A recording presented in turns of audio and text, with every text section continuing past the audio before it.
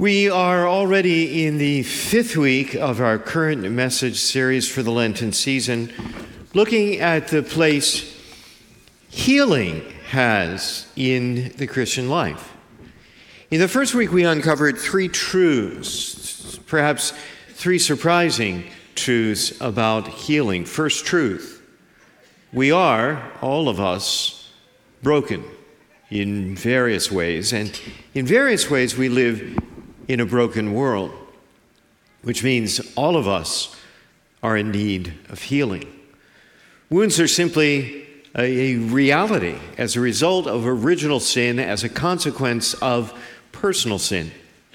Second truth, healing was core and critical to Jesus' ministry, message, and mission. Along with preaching and teaching, it's simply what he did.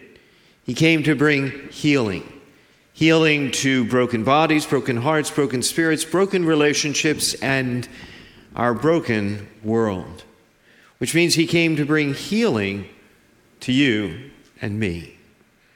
Third truth, as with all aspects of the Christian life, the reality of divine healing is shrouded in mystery.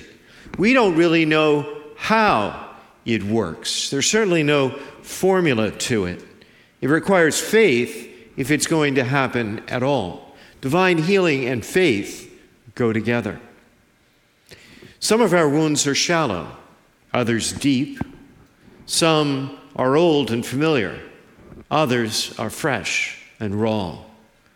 There are those among us who are physically wounded. Others bear emotional wounds like anger or anxiety, spiritual wounds like doubt or despair. And then there are the wounds that are imposed on us by grief and loss and death. The question becomes what to do. What to do with the wounds you most certainly have. How do you handle them? Ultimately, there are two, and really only two choices: relying on ourselves or relying on the Lord. Relying on ourselves, we can expect only limited success at best. Relying on the Lord holds unlimited possibilities because Jesus Christ came to renew and restore everything that has been broken. Elsewhere, Scripture says, "Behold, I come to make all things new again." He came to restore all things to their intended wholeness. He came to heal you and me and make us whole. But for that to happen, of course, we have to acknowledge our need for healing. And then we have to be attentive to the Lord, listening to him.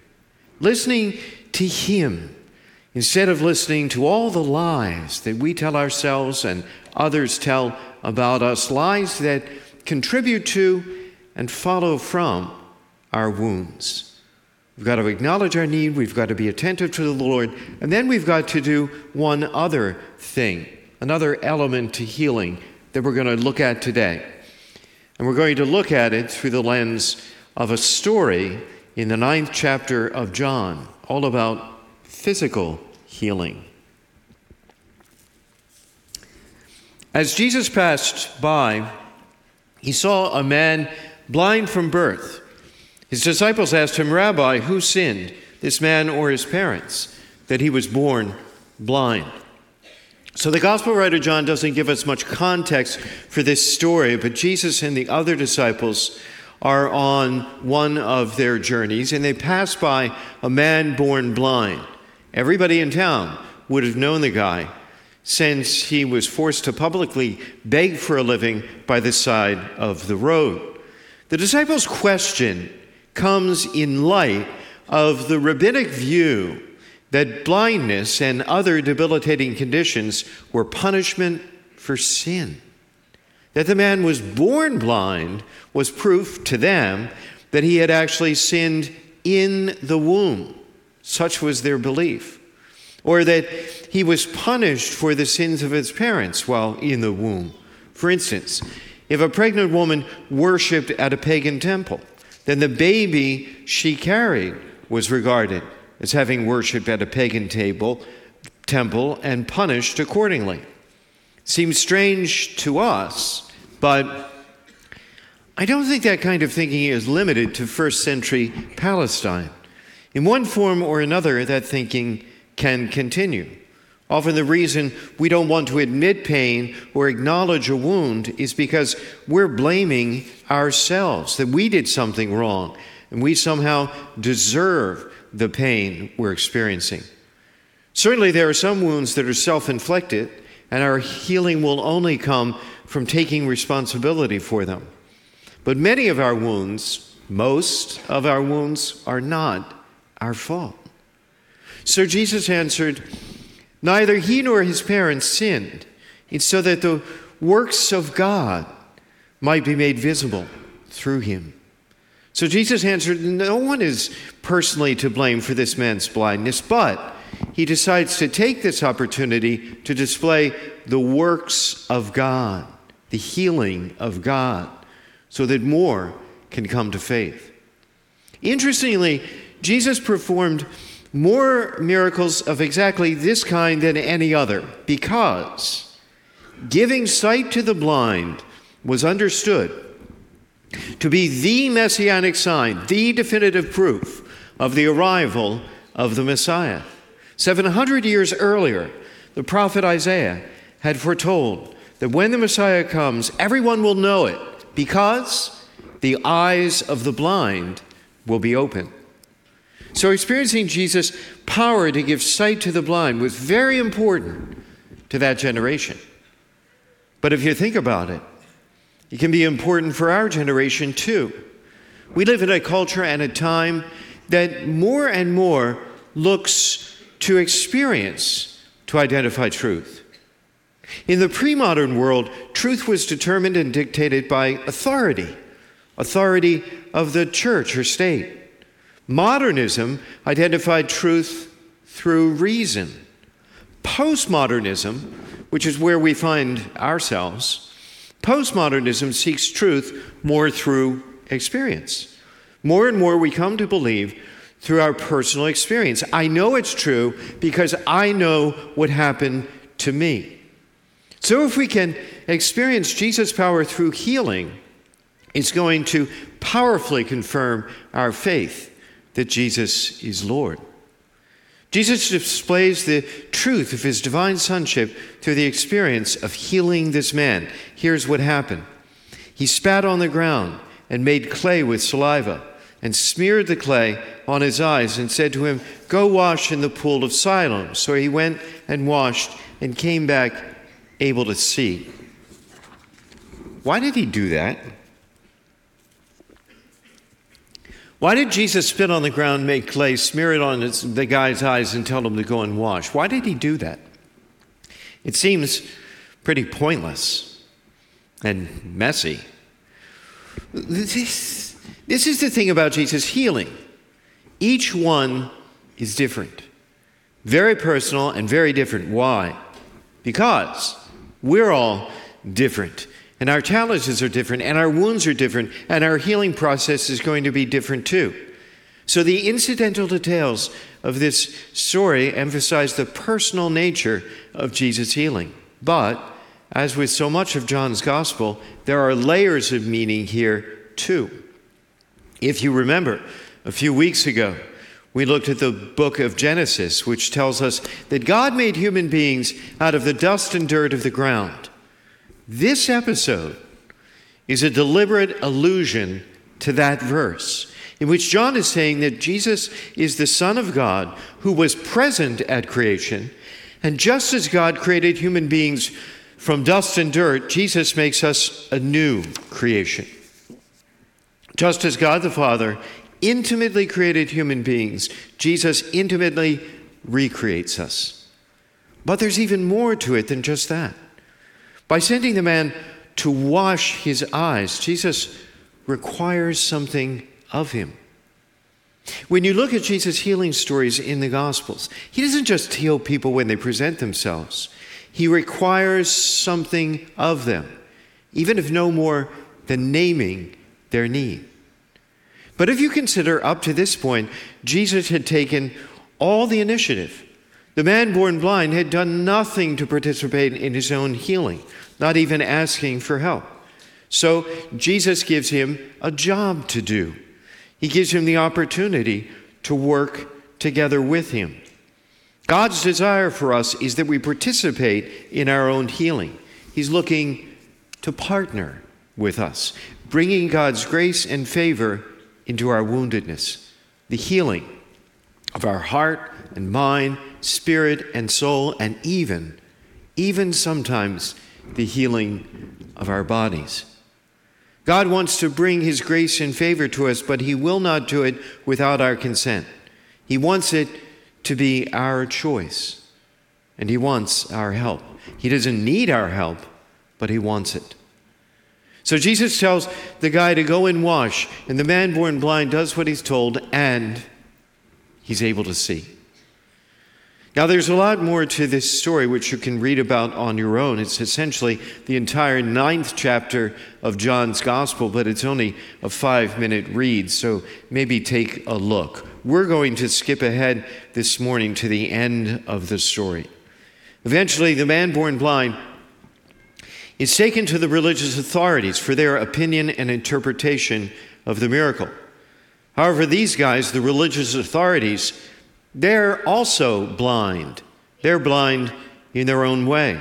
They're blinded by their envy of Jesus. They hated Jesus because they were jealous of his popularity. And they absolutely refused to believe he'd performed this miracle, precisely because it would have been a definitive sign, according to their own teaching, that Jesus was indeed Messiah. Jesus of Nazareth, the very last person they wanted as Messiah. So, when the man born blind refuses to change his testimony and agree to lie about how he was cured, the religious leaders throw him out of the temple. They exclude him from the temple. They punish him for being healed by Jesus. Look what happened. When Jesus heard that they had thrown him out, he found him and said to him, "Do you believe in the Son of Man?" He answered and said, "Who is he, that I may believe?" Well, up until this point in the story, the man born blind still has not seen Jesus. This is the first time he sees him. But the man born blind doesn't know the man he's seeing is the man who healed him. So Jesus said to him, "You have seen him. The one speaking with you is he." He said, "I do believe, Lord." And he worshiped him. In just a short time, a couple of hours, the man born blind moves from not even knowing who Jesus is to recognizing that he's God and worshiping him. Whatever our healing, however we're healed, whenever we're healed, it's going to bring us into a deeper relationship with Jesus Christ. In fact, our healing is incomplete unless and until we come into that deeper relationship with Christ. Healing isn't passive. It requires our active participation in which we're growing in our relationship with the Lord. So, today, as we consider this wonderful story of healing, perhaps also consider, are you in need of healing? Or better yet, how are you in need of healing? What kind of healing what form of healing could the Lord extend to you? Do you have anything that is limiting you, slowing you down, tripping you up, confusing you, concerning you? And what steps, specifically, do you need to take to experience God's healing? Jesus tells the man born blind to go. What is he telling you to do today in any healing you could or probably should be pursuing? Go and what? Go and pray with the guys in your small group. Go and find a good counselor who can help you save your marriage. Go and forgive the person who hurt you. Go and cancel the debt you're owed. Go and move beyond that past hurt. Go and finally have an honest conversation about what's really troubling you. Go and see a doctor and find out what's wrong. Go to confession. Each week of this series, we're offering opportunities for healing immediately following Mass. Last week, we offered anointing of the sick. Next week, our healing prayer team will be on hand to pray over you and to pray for you. This week, we're offering confessions. Confessors will be on hand to hear your confession following Mass right here in church back at the confessionals. Our host teams have step-by-step instructions just in case it's been a while. Confession is difficult. I know it. It is for me. I don't want to do it. I never want to do it. But every time I do, I'm glad I did. Because confession can be tremendously healing. If we want to be healed, we don't just sit around doing nothing, relying on good luck and wishful thinking, or worse still, magical cures. To pursue the healing God wants to give us, that God wants us to have, we've got to turn to the Lord to discern and define our part in the process. It will not happen. It will not happen apart from our participation. Go and take the opportunity God is laying before you today.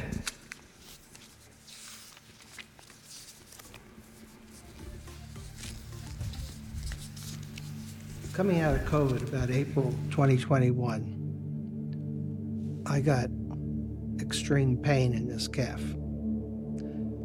And I figured it was just a muscle strain. It would go away after a bit. Well, it didn't go away. And I went to a pain doctor.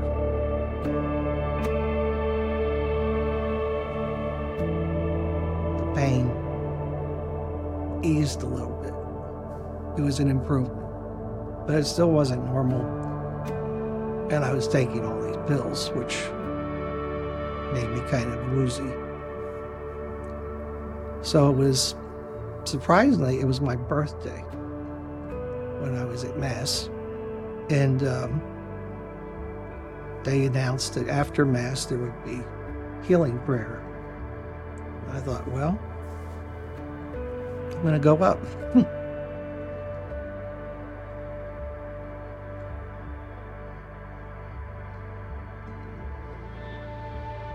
It was all kind of new. I didn't know what to think. I wasn't a true believer about this healing stuff. I just thought I'd try it.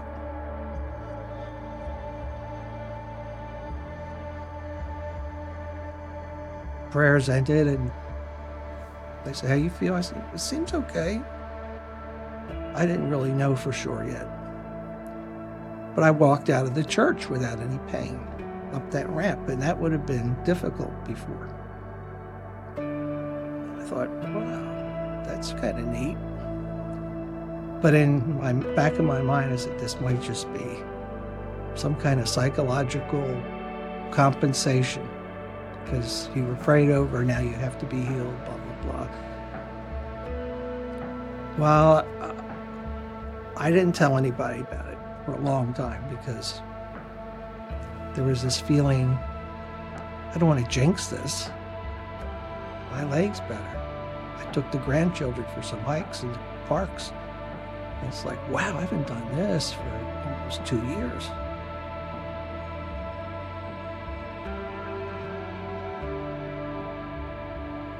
One of the things I wanted to do when I went up for healing was to be able to kneel in church again. Because this leg, when it was having its spasms or whatever it was having, I couldn't kneel. I could not do it. I had to kind of slide forward on the pew during Mass. And I can kneel now. I figured if I keep kneeling, it'll keep working.